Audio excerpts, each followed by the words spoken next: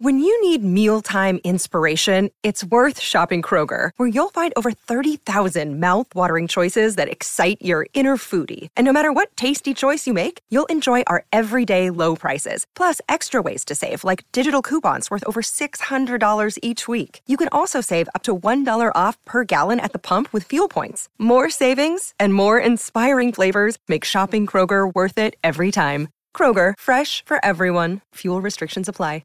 With threats to our nation waiting around every corner, adaptability is more important than ever. When conditions change without notice, quick strategic thinking is crucial. And with obstacles consistently impending, determination is essential in overcoming them. It's this willingness, decisiveness, and resilience that sets Marines apart. With our fighting spirit, we don't just fight battles, we win them. Marines are the constant our nation counts on to fight the unknown. And through adaptable problem solving, we do just that. Learn more at marines.com. TCL is a proud sponsor of the Score North Studios. TCL, America's fastest growing TV brand.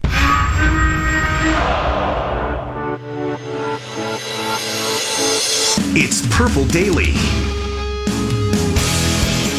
Our job is to look at all the position battles. For example, at receiver, we've got Thielen and we've got Diggs. So how's that going to play out? The roster behind that. The offensive line with all the new additions that we added there. We've got a great competition going at the backup quarterback spot. Who's going to be Kirk Cousins' backup?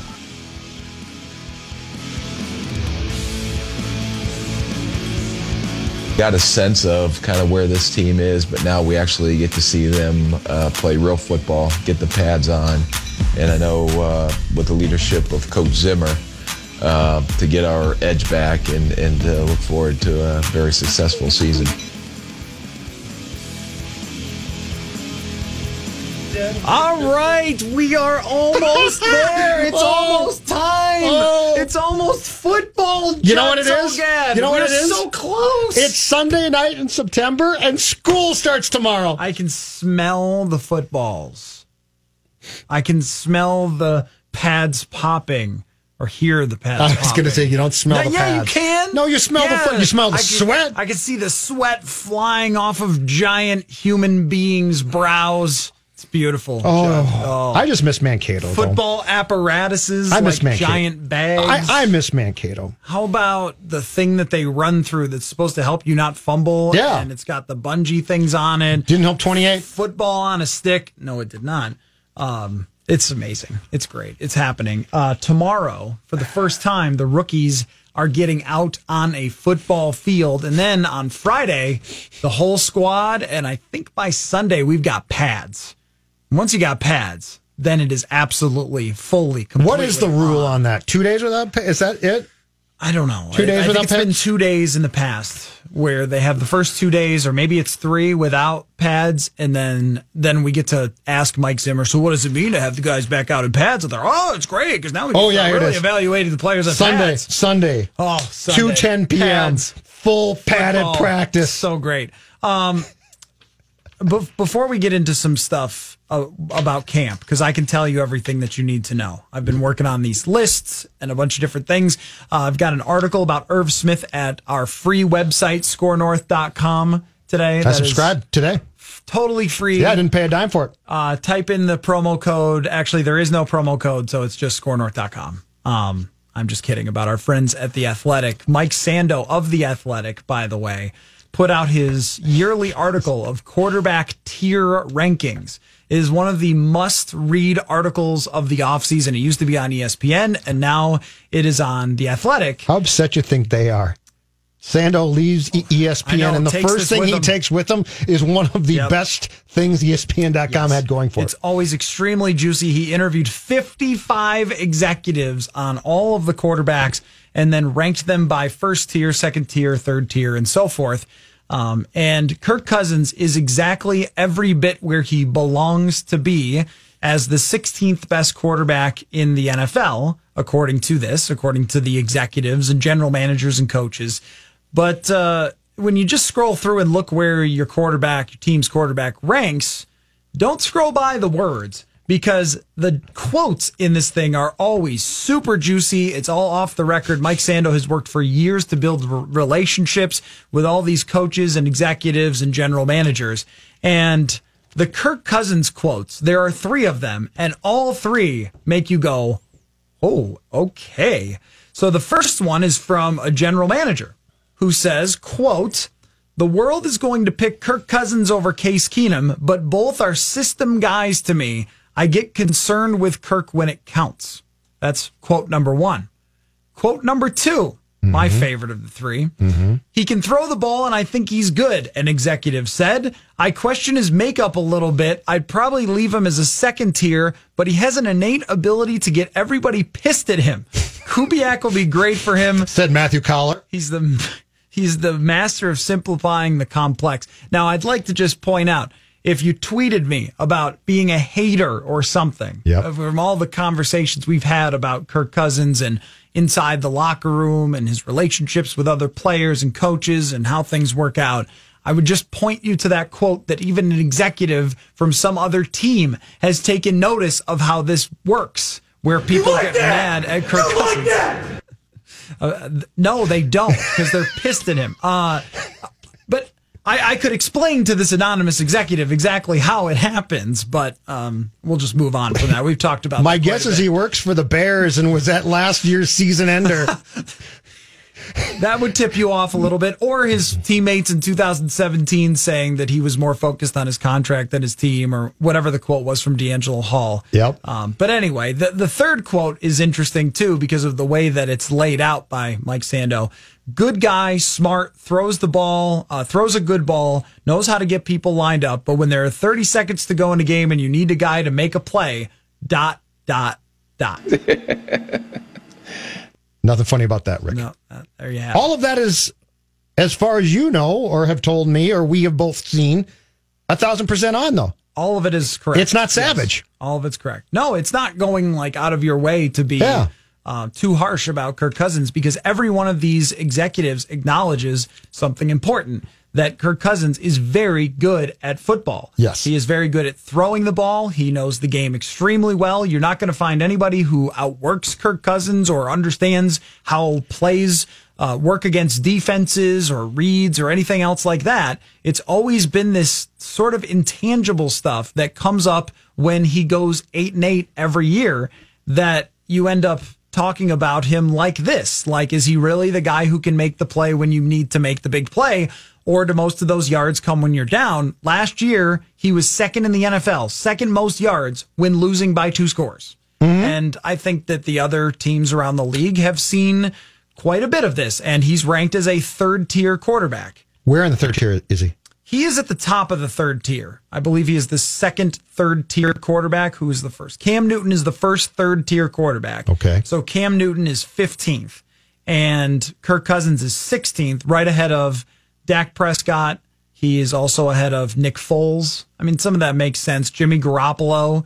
He is ahead of Derek Carr. I mean, these are right where I would put him, in that same ballpark as someone like Derek Carr. Nick Foles, I think, is much harder to figure out. Of the list you just gave me, I think I could make a coherent case that 3 or 4 of those names could easily change. They could go way up or way down. I honestly do not believe that in however much longer he plays this game, Kirk Cousins will ever move more than 2 spots up or 2 spots down. I think that ranking is him. I totally agree. And Kirk Cousins' consistency throughout his career is kind of remarkable, actually. I mean, you look at his Pro Football Focus grades, which I think give you a good idea of how he has just thrown the ball. Like, is he executing the throws? Is he making accurate throws? Because that's what they're really grading here. They're not necessarily grading, situations, 2-minute drills and things like that. They don't weigh the grades. It's just, how well did you throw the ball? And his grades are between 70 and 80, which is right in that solid, good range, where one year he just cracked the top 10 by a little bit, 2016. All the other years he's been somewhere between, I think, 17th and 14th. And that's exactly who Kirk Cousins is. He's incredibly consistent at being Kirk Cousins. And when they signed him, something that this got me thinking about was, now what is he compared to 2017 Case Keenum? Because the one executive says, he and Case Keenum are both system guys. And I would agree with that for both of those quarterbacks. They both need a lot of play action. They both need a lot of help. And so I looked at Case Keenum's 2017 season and compared an average Kirk Cousins season over the last 4 years. Now, there's more yards because Keenum didn't play all the games. So, Kirk Cousins always has. Gotcha. So he throws for more yards, but let's not worry about that. Sure. Everything else, the average Kirk Cousins season is pretty much exactly what Case Keenum was in 2017. Now, they want better quarterback play than they had in 2017, but you're probably not getting it. I mean, the average PFF grade for Kirk Cousins over the last 4 years is lower than Case Keenum's was in 2017. The QBR is lower, which grades with situation. And here's the crazy stat, though, about 2017 Case against Kirk Cousins is Case Keenum only lost 136 yards to sacks in 2017 when he, by the way, did not have a great offensive line, but could move around in the pocket. Right. Yeah. So he only lost 136 yards. What's that? A handful of yards per game? Yep. Kirk Cousins averages losing 245 yards per 16 games. And last year he lost 262. I mean, that's a lot of garbage that you're giving up by getting sacked. In 2017, Case Keenum was a fantastic scrambler. Yes. He was great at that. Now here's the problem. I agree with the Vikings feeling that Keenum was not going to ever again, nor will he repeat the magic of that year. But the problem was Cousins was never as good as they thought. So you're stuck. You're stuck because you thought I think the Vikings got a better quarterback as far as who he is as a person and quarterback because Keenum's 1 year was off the charts. Right. Not to be repeated. The problem was that year was so special that what they saw that year from Case is probably best case what Cousins can give you. Right. So interestingly, the Kirk Cousins average quarterback rating for the last 4 years is 98.1 and Case Keenum's was 98.3 in 2017. So the only real difference between these two guys in terms of your average Kirk season and your great Case Keenum season is that Keenum had that extra special element to his game, which was required to win a lot of those games in 2017. They played a lot of close games, and I went back and looked for it. Mike Zimmer said something at the end of your press conference about finishing games. Well, we really finished games the year before. We came through in bigger situations. He said that in 2018? He said this at the end of the 2018 season. All right. That was the difference, that in 2017, they had come through in the big games, the big situations, and finished games, and in 2019, they didn't. And think about 2017. You had that game in Atlanta where they were able to pull off a win. I think they got a key drive where they went ahead late, and then they held on to the lead. There was the game in Chicago that kind of turned that entire season where they have a drive from Case Keenum that kind of wins them the game. And I think Keenum had like a key 20-yard run, and you remember that. So it's accurate that they just didn't have those special moments from Kirk Cousins, even though he wasn't that different of a quarterback on paper by all of his numbers, by his PFF grade, by his yards, his touchdowns, his quarterback rating, all those things, that it wasn't much different. It was, how did he play in those certain situations in comparison? Yep. And that's the one thing that all these executives are questioning about him. No one is saying that he is not a good quarterback or that he's very talented. It's just, can he make things like that happen? But read those quotes again, and as you do, go through them and ask yourself how many of these things change about people. Yeah, no, when he says he's a system quarterback, he has the innate ability to piss everyone off. Yeah, that's a person. You might change that for a week or 2 weeks. Yep, that's you not don't change that for a lifetime or a career. I do have a theory on that, though. Have you ever had... Well, Thielen just doesn't run the right routes all the time, and you got to show him what he's doing wrong. Oh, here's my theory, though. You ever had a friend that is really aloof and you make plans and they don't come through or they don't show up on time or anything like that? I have no idea what you're talking about. But you've had friends like that in your life, right? Yeah. The first time somebody does that to you, you're mad at them. Like, well, what is your problem? We made plans for 1:30 and you showed up at 1:50 and then we're late. By the third or fourth time, you've kind of got it. You kind of know. You kind of plan for it. You think, okay, I better tell them to show up at 1 if I want them there at 1:30 because now I am prepared for what I'm facing here. I think Kirk Cousins' personality might be kind of similar with this locker room. That coming off of Case Keenum and Teddy Bridgewater, they might have been surprised about his personality being as unique as he is. Yep. And this year, no one's going to be surprised. They know exactly what they've got. But I got the flaw there. There's a flaw there. The scenario that you just went through, that person's never your best friend. They're an ancillary friend, that's right? True. Yeah, that's true. The quarterback has to be your best friend. If this joker is a defensive end, all right, I get it. Don't like it. I get it. But when you're talking about a linchpin position in all sports, how do you get past that? Yeah, that's because true. Because if that person is your best friend, eventually you're going to get exasperated and just say, I'm done with you. Yeah, I think I'm just trying to... On the eve of training camp, you're trying to paint a picture that might be happy. No, I'm more or less trying to look at it as how are they going to adapt to what they have now here at quarterback? Because last year, everything was new. Can I give you my... Two cents on that? Part of that is adapting the scheme, but I think the other part of it is changing how the rest of the team looks at him. Here's my 2 cents. And this goes beyond playing the sport itself. Because I've been wondering all summer and springtime long, what are they doing exactly? Like Griffin, you brought him back. Why'd you bring him back? Barr, he was out the door. And you went to great lengths when he called you crying to bring him back. I think I got it. I think Zim went to Spielman and said, Rick, this is going to be our last chance. Let's go back to what we know. Let's build this thing, bring all my guys back.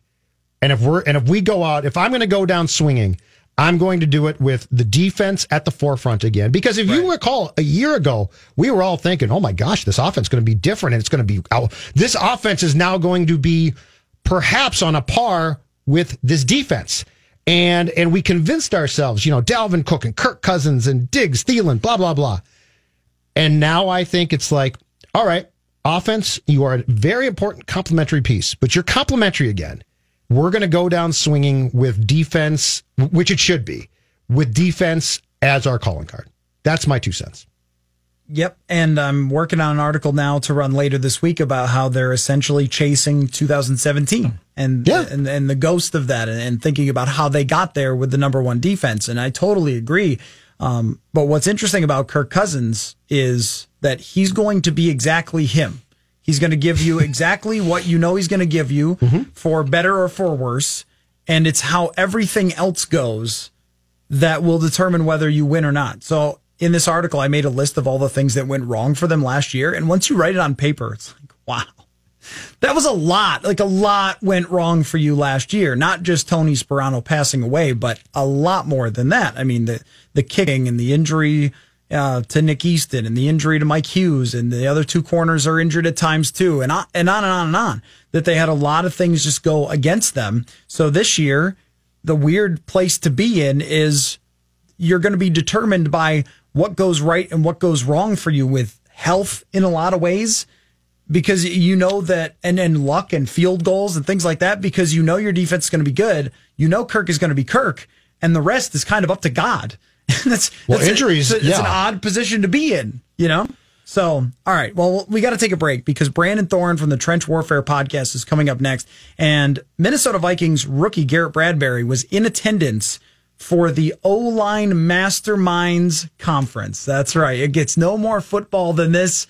There's one day before camp. This on Bravo or something? It's coming up on Bravo? Coming up on Bravo. O-Line Masterminds. We talk about it with Brandon Thorn. I just discovered that Brandon is in the background of the video. ESPN covered it, and there's a video that they have of the offensive line. I got to hear about this thing. And he's in the background. So we will talk about that as well, how offensive linemen are fighting back against amazing defense. Football fans, it's Mackie here for Federated Insurance. You might not know this about me, but I've been a business owner a couple different times in my life. I can relate to the roller coaster ride, the never-ending sea of problems to solve, the exhilaration of those incremental wins. If you're a business owner, I recommend getting to know Federated, which has over a century of experience in protecting businesses and making them as successful as they can be. You want a company like Federated standing behind your business. Visit federatedinsurance.com to find your local representative. Federated Mutual Insurance Company. It's our business to protect yours. what you want to see, especially on the defensive side. Some of these young guys that we drafted last year, they may have not have contributed as much to the team last year as they were developing, but this year is usually when you see the big jump in them. Hercules is an example of a guy who missed last year with an ACL but has really shown up during the OTAs. And can he carve out a spot, or can he carve out his niche on this roster to help us win football games? That is General Manager Rick Spielman on Vikings.com. Matthew Coller, Judd Zulgad back here on Purple Daily, and now joining us on the show, one of our favorite guests. It's been a little while. He does the Trench Warfare podcast, one of my favorite listens, and was also a part of the O-Line Masterminds Conference of Offensive Linemen. Brandon Thorn, does it get any more football than that, my friend? No, I don't think so. It was 100% football, man. It was a memorable experience and a lot of fun. Brandon, are you aware that your face shows up in a video on ESPN? Jordan Renan covered it, and he took a little video of a bunch of giant men showing each other techniques, and you're over there typing on your cell phone. So there's proof, there's video proof that you were right there. Explain how you helped these large gentlemen become better at being offensive linemen, because Garrett Bradbury was a part of this, the Vikings' first-round draft pick, and I think it's really fascinating that all these linemen get together in Frisco, Texas, and just talk about how to stop amazing defensive linemen from beating them. Yeah, so a good example of kind of my role there was in that video, actually. When I was on my cell phone, I was searching for exactly what Jensen was explaining, and in that clip, he was talking about, as a center, defensive linemen really want to attack the hand that you snap the ball with. And he was kind of explaining to the young guys some of his techniques and, thought processes of avoiding that. So I was pulling up clips of Jensen doing exactly that. And that's kind of what I did on the field was, I'd go to different groups like centers, guards, tackles. We split up in that fashion. And I would go to each group and just kind of listen in on what they were talking about, and then pull up videos of them executing exactly that. And then the players would kind of gather around and see it on film. So that, I think, had a little bit of value to them. But my predominant role there was to gather all the film of the pass rushers that we were studying. And we began each day in the classroom. And that's kind of what kicked off the discussions. Was we would watch film on what the best pass rushers in the league would do as far as their top pass rush moves. And then I also included best practices as far as the players that had success against these moves and what it looks like and what techniques they used. So that was really cool to be able to just put those videos together and study all the top pass rushers in the league, really. So that's kind of what I did there. But yeah, it was just overall, just the knowledge and everything that was being shared in the classroom especially was incredible. It was just kind of an open forum of all guys, just all the players there, pro and college, just kind of giving their input on how to stop different players and how to have success at the position, and just how to handle coaching, and just a ton of really valuable stuff. So yeah, overall it was just a great experience, and I took a lot of notes, so it was awesome. I bet. So right now, which 2 or 3 moves are the most difficult for these guys to stop, as far as just, we see guys certainly, and some great guys who rush introducing moves. Which ones have become the most difficult to defend against if you are on the O-line? So I think the main one is something called the cross chop move. And you see it from guys like, Aaron Donald, Von Miller, DeMarcus Lawrence, Yannick Ngakoue, and a variety of others. It's kind of taken the league over in a lot of ways, because most rushers are trying to incorporate this somehow. DeForest Buckner is another one, where it's essentially when you're attacking the outside hand of an offensive lineman with your inside hand. So you're coming across with that inside hand and trying to chop down his outside hand. And it really allows you to get around his edge really quickly if you could time it up just right. So it's really a move predicated on timing and quickness more than anything. And there's some guys that do it at a really high level, and we talked a lot about it because it's really difficult to stop. But there's a couple different ways to go about doing it. So, Brandon, I'm not sure how much of a chance that you got to be around Garrett Bradbury, but my impression of him is that he's extremely serious about his craft. He's a guy that when he's up at the podium, you're not exactly like cracking jokes and he's happy to see everyone or whatever. He seems to be, even at the podium when he's talking, very focused on being an NFL center. So tell me what you noticed from Garrett Bradbury, and I guess what it says about a young NFL player who wants to be there learning from all these other guys. Yeah, I think you really hit the nail on the head there, because that's something that I noticed about Bradbury. He was very serious about his approach there, just very dialed in and focused. And, he was taking notes, just really listening more than anything. He didn't really say much at all, which, a lot of the young guys didn't. They were all there just kind of soaking it all up. And then when we went to the field, of course, he would become a lot more engaged with, somebody like Ryan Jensen, who was kind of the veteran center there. But him and Eric McCoy, you could tell that they both kind of had that similar approach. But yeah, I mean, Bradbury looked great too. I mean, he looks like he's in phenomenal shape, and he doesn't really look like sort of like you would think an offensive lineman looks like. He doesn't really have a lot of, and it's kind of a common trend, but usually interior guys, they usually have a little bit more weight on them than Bradbury does. It just looks like he's very lean, and that's not necessarily a negative thing. He just looks like he's in phenomenal shape, and he looks like an athlete, so that really jumped out to me, just how his body type just looks very athletic and strong.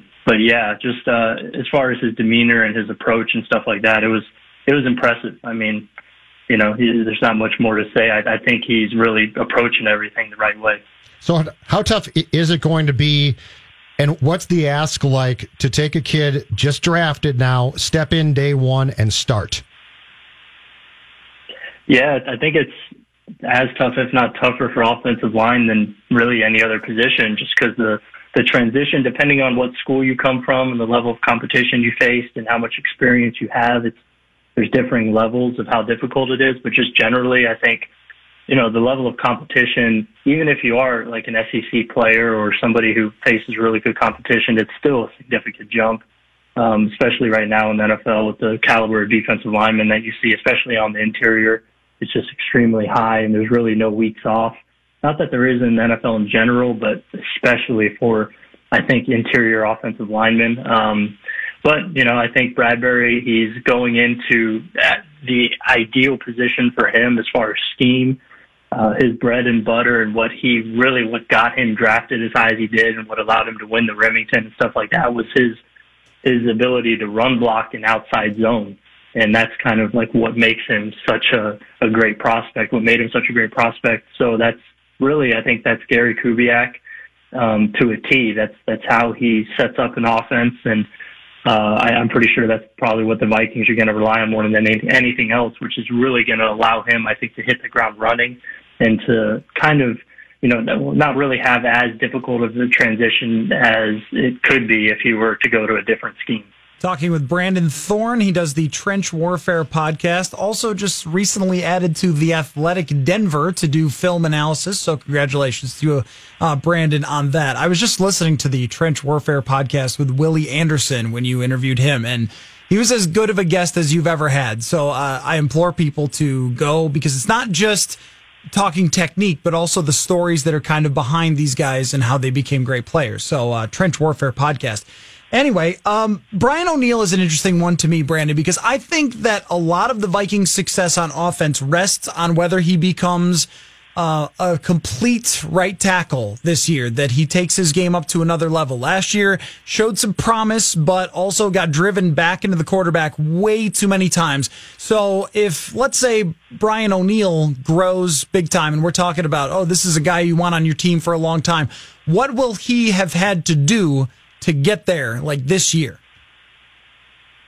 Yeah, so I think the first thing is what you mentioned is he has to get stronger, just add functional strength on the field and certain technical things as well, as far as transitioning into his anchor as a pass protector, kind of going from getting to his landmark or his set point and then transitioning into that anchor. I think that process there can really be refined for him because he really struggled to do that. And it kind of, goes hand in hand with being strong, but also kind of getting that technique down. So I think anchoring and play strength are really the two biggest things for him, because like you mentioned, I think he looked better than I thought he was going to look being thrown into the fire the way he was.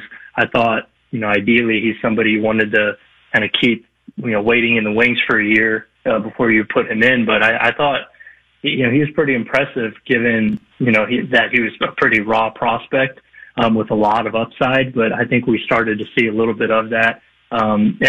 Again, with Bradbury, I think that this scheme fit for him is really it's going to be a blessing to him, honestly, because you want a guy like that to use his athletic ability, to use his quickness, to reach guys, in the zone run game and get around guys, and then also have the opportunity to get into space.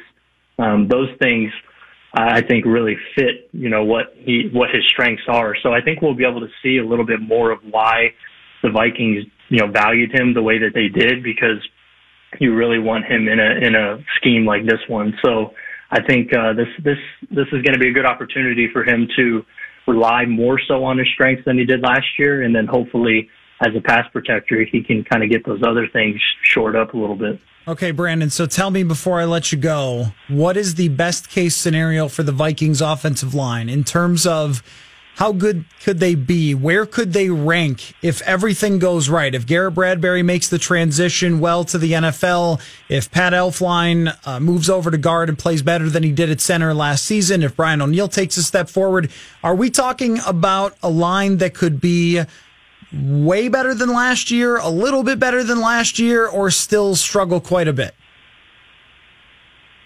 I think they could be way better than last year. If we want to say that last year they were a bottom 2 or 3 unit in the league, I think going into this year, I actually just did offensive line rankings for a site called Establish the Run, run by Evan Silva and a couple other guys. And I had the Vikings coming in the average tier. So somewhere in the, 20 to 22 range, 23 range. So I think that coming into the year, I'm kind of a little bit, I don't know, what the general consensus is on them, but coming into the year, that's how I see them. So I feel like I'm kind of high on them, just because I really think that the scheme that's going to be implemented here is a really good fit for the guys we mentioned, as well as Elflein. So I think that, they are going to, I think that they upgraded 3 positions, really, left guard, center, and, right guard has a chance to be better as well. Klein wasn't great last year, but he's a guy who started 32 straight games for the Titans, so he at least has some sort of reliability there. But Drew Samia is a guy I think that has a chance of playing this year. So you could potentially really have 3 better guys on the offensive line there, as well as being a better fit for them. So, yeah, I think best case you can maybe get into that 18-19 range, but I'm kind of, playing a little bit safe to me, but I still think it's an improvement in that 20 to 22 range. If they're average, I think that Vikings fans will carry them down downtown Minneapolis like parade style, if they're even average compared to the last few years. Brandon, awesome stuff. As always, you could follow Brandon Thorn on Twitter at Brandon Thorn, THRN NFL. Brandon Thorn NFL, the place to find. And on iTunes, the Trench Warfare Podcast. Brandon, always great to catch up with you, man. Thanks for your time. Absolutely. Thanks for having me. Yep, for sure. That's Brandon Thorn, one of my favorite people, one of the best. We always catch up with him, and a really unique dude. What was the technique? The cross drop move? Is that right? It's a chop. Okay, so it's cross a chop. Okay, yeah. Cross chop. So you chop the guy's hand. Yeah, you see Aaron Donald do it all the time. That's great. Football. That's a great camp. Brandon is one of the most detailed people that I've ever run into, and it's awesome. Why don't these guys gather in a more desirable area? I think it's because the guy who started it, his name is Duke Manyweather, and he's a trainer for offensive linemen, and that's where he is. Okay, all right. So they're just going to him. Yeah, he's got a facility and everything, and I think that they all come down to I was just curious if there was, okay, that makes sense then, because I thought to myself, that doesn't make, these guys are still pretty well to do. They're making plenty of money. That's right. Well, they're trying to get away from the distractions, Jed. Let's take a quick break, and I want you to just ask me. Time for the Score North download here. With Sheldon Richardson gone, the Vikings will be looking for new help on the inside of the defensive line, and it seems like the Vikings have trust in one guy who's returning after a year in Seattle. That'd be Shamar Stephen. Defensive line coach Andre Patterson saying this on Vikings.com when previewing the defensive line. Real deal. This guy is for real, and it's a great thing that we have him back on our football team. Shamar makes all the guys around him better. And he was a big reason why we had the #1 defense in the league the year before, because what Shamar does is he makes Anthony Barr better. He makes Eric Kendricks better. He makes Linval Joseph better because he's going to be where he's supposed to be. He's going to play it great technique, and he frees those guys up. This guy is one of the best in the league at doing his job. I am so glad that we have him back. The day he walked back in this building, he made our defense better. Your thoughts, Vikings fans? Is Shamar Stephen the answer on the inside of that defensive line? I'm wondering what Matthew Collar thinks about that based on his reactions here. What? I'm ready to go. I mean, look. Football. That's your Score North download. Now back to Purple Daily. Shamar Stephen, okay? I mean, I think that he does his job, and he's a solid player that you could throw in there for 30% of the snaps, and he's going to stuff the run. He's a big, strong guy, and it seems like everybody likes him. Football! Were they just talking about What was the music? Reggie White? What was the music? What, Bum, bum, like, bum, bum, bum, bum, was bum, bum. that Lawrence Taylor they were breaking down there, or Shamar Stephen? Can you play some of that again? Yeah. Here you go. Shamar Stephen is the real It's Andre Patterson. deal. This guy is for real, and it's a great thing that we Real have deal. him back on our football team. Shamar makes all the guys around him better. And he was a big reason why we had the #1 defense in the league the year before. Because what Shamar does Why'd you let him go? is he makes Anthony Barr better. He makes Eric Kendricks better. He makes Linval Joseph better. Okay. I got to tell you. All right. Andre Patterson is a amazing defensive line coach. Okay. I mean, these guys, you talk to these guys, they just love Andre Patterson more than you love anyone in your life. All right. They will talk about him endlessly, how much he's meant to all their careers. Danielle Hunter went from a third-round pick who's a raw prospect to a superstar in the NFL. Everson Griffin has gotten better. Linval Joseph is even better than he used to be in New York. He's even better. Everyone has gotten better. It's amazing. But Shamar Stephen makes Anthony Barr better? Like, what? I'm amazed that Vikings.com didn't have him saying, yeah, we signed him, but he's not really that good. I'm not quite sure why. I'm going to miss the guys. You know who I'm really going to miss? Sheldon Richardson. I was going to say, they let him go last year to sign Sheldon Richardson, and they brought him back when they had enough money. Let me check here. I want to see how many snaps he even played in 2017. I remember maybe he got hurt toward the end of the year. He played over 50% of snaps a handful of games. And that's about it for Shamar Stephen. It doesn't have the exact... He only played 384 defensive snaps. How many do they usually play in a year? Like 1,100? I want you to confront the Vikings.com people tomorrow and say, stop with this. It's fine. It's all right. But it's that season, isn't it? I mean, and I'm the person Wait for tomorrow. I will say to you, David Morgan, man, like this guy can really help you in the play action, in the run game, because he's a great blocker. CJ Ham, he's pretty quick for a fullback. Watch out for him out of the backfield every once in a while. But hey, your guy Spielman talks tomorrow. You just wait. Makes Anthony Barr better. You're going to leave Egan tomorrow convinced that they are in the Super Bowl. Wow. That's a lot. You're welcome. That's a lot of quote right there. Okay. Anyway, so you want me to ask you questions about training camp? Yeah, I do. Supposedly, because I got questions. By the way, allegedly, Adam Schefter is coming on at 3:15 onto the show. I'll believe it when I hear it. Rebooked him from last week. How's that sound? And he's very excited about Buffalo Wild Wings, I'm told. So, well, who isn't? Except for you, because you are you're a wing snob. The national chain is different. I am a big Buffalo Wild Wings fan. Here's my first training camp question for you. Sponsorship availability is open. Yeah. Brought to you by Pick Your Endorser. Nothing currently, but Brought to you, I'm going to make one up. Here's Judd's 6-pack of training camp questions to Matthew Collar, sponsored by Surly. All right, so here's my first question. And these are not going to be run-of-the-mill, who do you expect to have a good camp questions? Okay. What storyline is going to be played up at training camp that's going to turn out to be complete BS? Easy answer. Wide receiver 3. I mean, I did the numbers on this and looked through. There was a website that covers the Broncos that looked through all the receptions for third wide receivers in Gary Kubiak's offenses, and you've never heard of most of the wide receivers. There's a reason why they didn't go out and spend a bunch of money on another wide receiver. Now, I wanted them to, because my question would be, so if Adam Thielen goes down for 6 weeks for whatever reason, who's playing? Sure. That to me is quite a big issue, but aside from that, usually the number 3 wide receiver for a Gary Kubiak offense catches somewhere between 20 and 30 passes. And if it's Jordan Taylor or Laquan Treadwell or Chad Beebe or some combination of all of them, that'll probably do the job. They're going to want 2 tight ends in the game a lot. And even if Irv Smith struggles a bit, David Morgan, they drafted Tyler Conklin last year, and Mike Zimmer threw out a don't sleep on Tyler Conklin as one does at minicamp. Oh, what? So I'm sorry, what? I think that just that's... woke up. I was sleeping on Tyler Conklin. I think that's it. Don't sleep on I think Tyler we're going to Conklin. obsess over who is winning the wide receiver 3.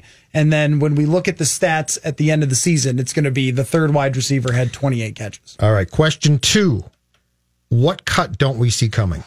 There's always at least one. Sometimes it's early, too.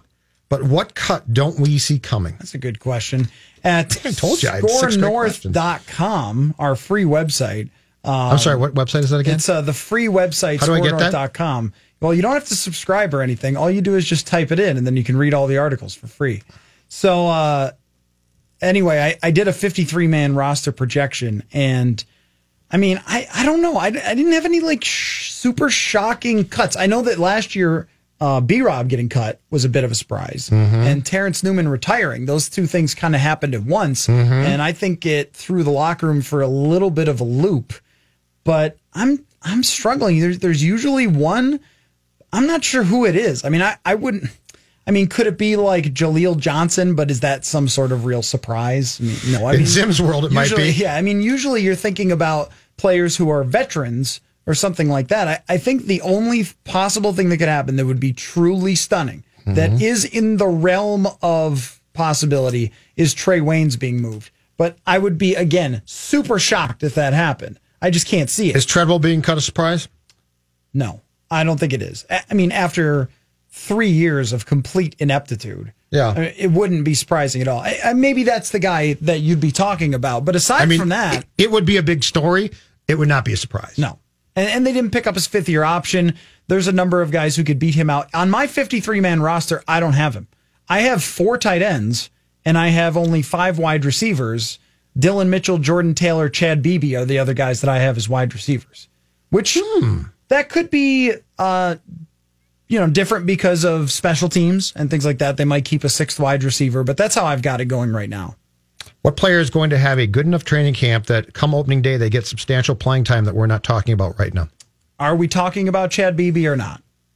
Well, he'd be wide receiver 3, and you just told me that guy's really not going to play a big role, so pick somebody else. Pick another position. Okay, so that would have been... And it could be on defense. Part of my choice. Well, okay, are we talking about Stephen Weatherly or not? No, because I think he's going to play. And if Griffin comes back and plays like I expect, I think he's going to play more than we're talking about. Okay, then I think that Stephen Weatherly will get a good amount of time. Okay. Because if you go back and look at 2017, how they used B-Rob was not a starter at that time, but he still ended up playing, I think, above 50% of snaps in 2017 because he was used in a rotational role, in a 3rd down rushing role, and Stephen Weatherly has the ability to play linebacker if you need him to.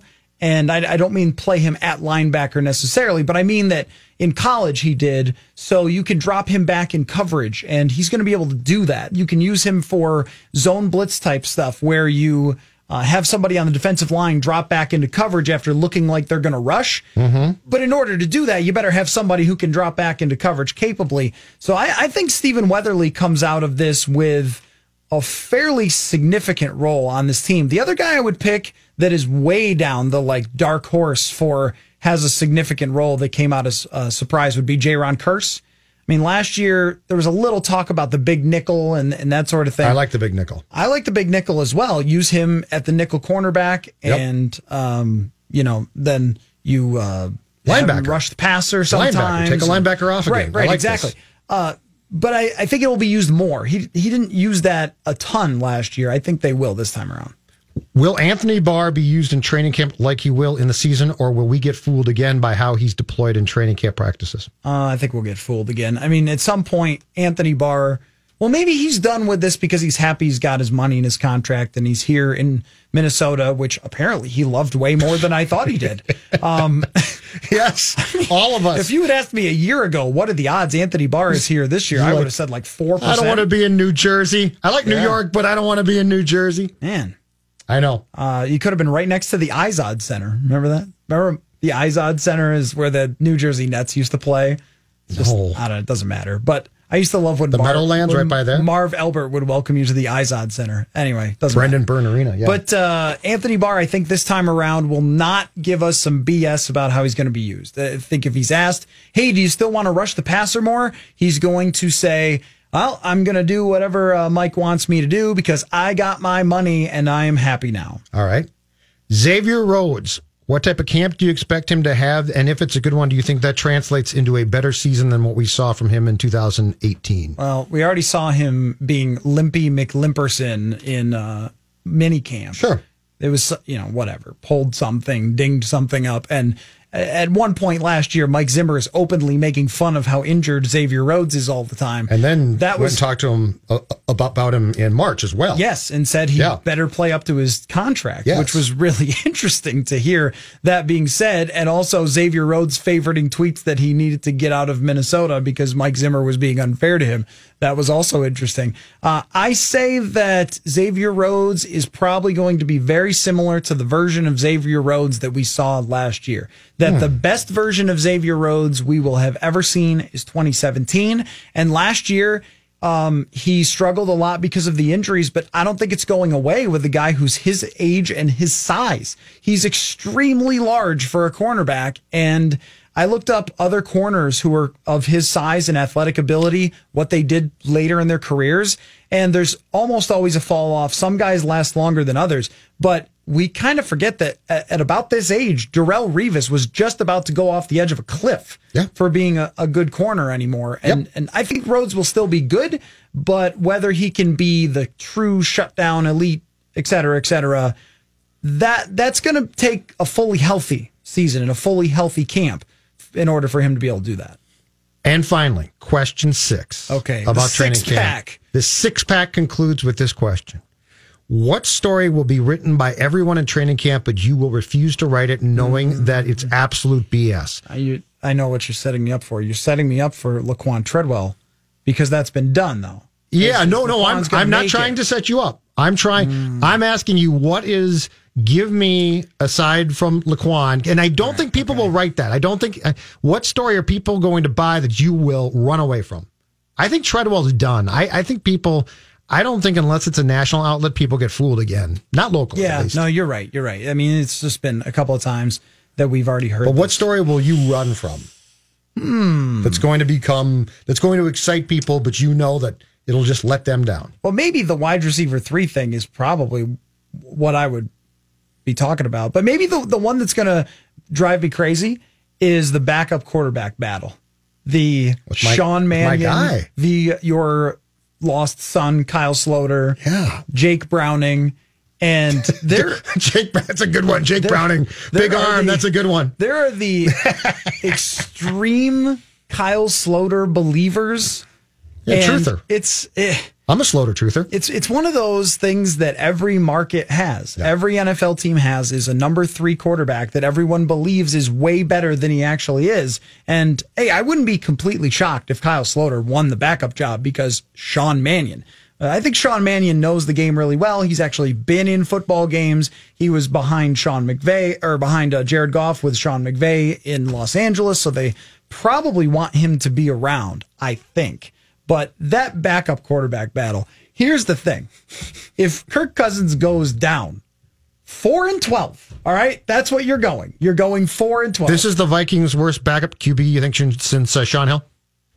I think Sean Hill's better than both of these guys. It's not even close. But he couldn't move. The year that Teddy went down, Sean Hill could no longer. He was on the injured list after not getting hurt. They had to put him on the injury report. He couldn't have played the whole season, but Sean Hill was twice as good of a quarterback as either one of these backups. All right, okay. Yeah. So you think that will get written? Sean Hill. Sean Hill won a lot of games. So you think we're going to get, if Cousins gets hurt and Mannion has to play, here's why it's going to work out, or here's why it could be okay? Yeah, that's right. I think that it's going to be a daily thing of, Sloter made some throws today. Mannion made some throws today. And you know what? If you lose, I'm going to paraphrase a coach here. I mean, if you lose Kirk Cousins, you are bleeped, and I don't write about being bleeped. Okay? All right. So that's what I'm not writing about. That's my 6-pack of questions. Right, Wish it was sponsored, but it's a 6-pack. Rami is coming up next, and we're going to do hot routes. No hot routes for you today, Judd. And this is like twice in a row. I've been sorry. Why am I being next? You've been slighted. I love hot routes. And supposedly at 3:15, Adam Schefter is going to be calling in. So we'll see. I hope. This was supposed to happen last week. If he's not too busy for it. So it's one of those things that I don't want to overly pump up. It could be breaking news. Training camp started. I think that Seth, our social media guy, has made a huge graphic. This holiday, whether you're making a Fred Meyer Simple Truth Turkey for 40 or a Murray's Baked Brie for 2, Fred Meyer has fast, fresh delivery and free pickup, so you can make holiday meals that bring you all together to create memories that last. Fred Meyer, fresh for everyone. Free pickup on orders of $35 or more. Restrictions may apply. Get more ways to save at the Buy 5 or More Save $1 each sale. Just buy 5 or more participating items and save $1 each with card. Fred Meyer, fresh for everyone.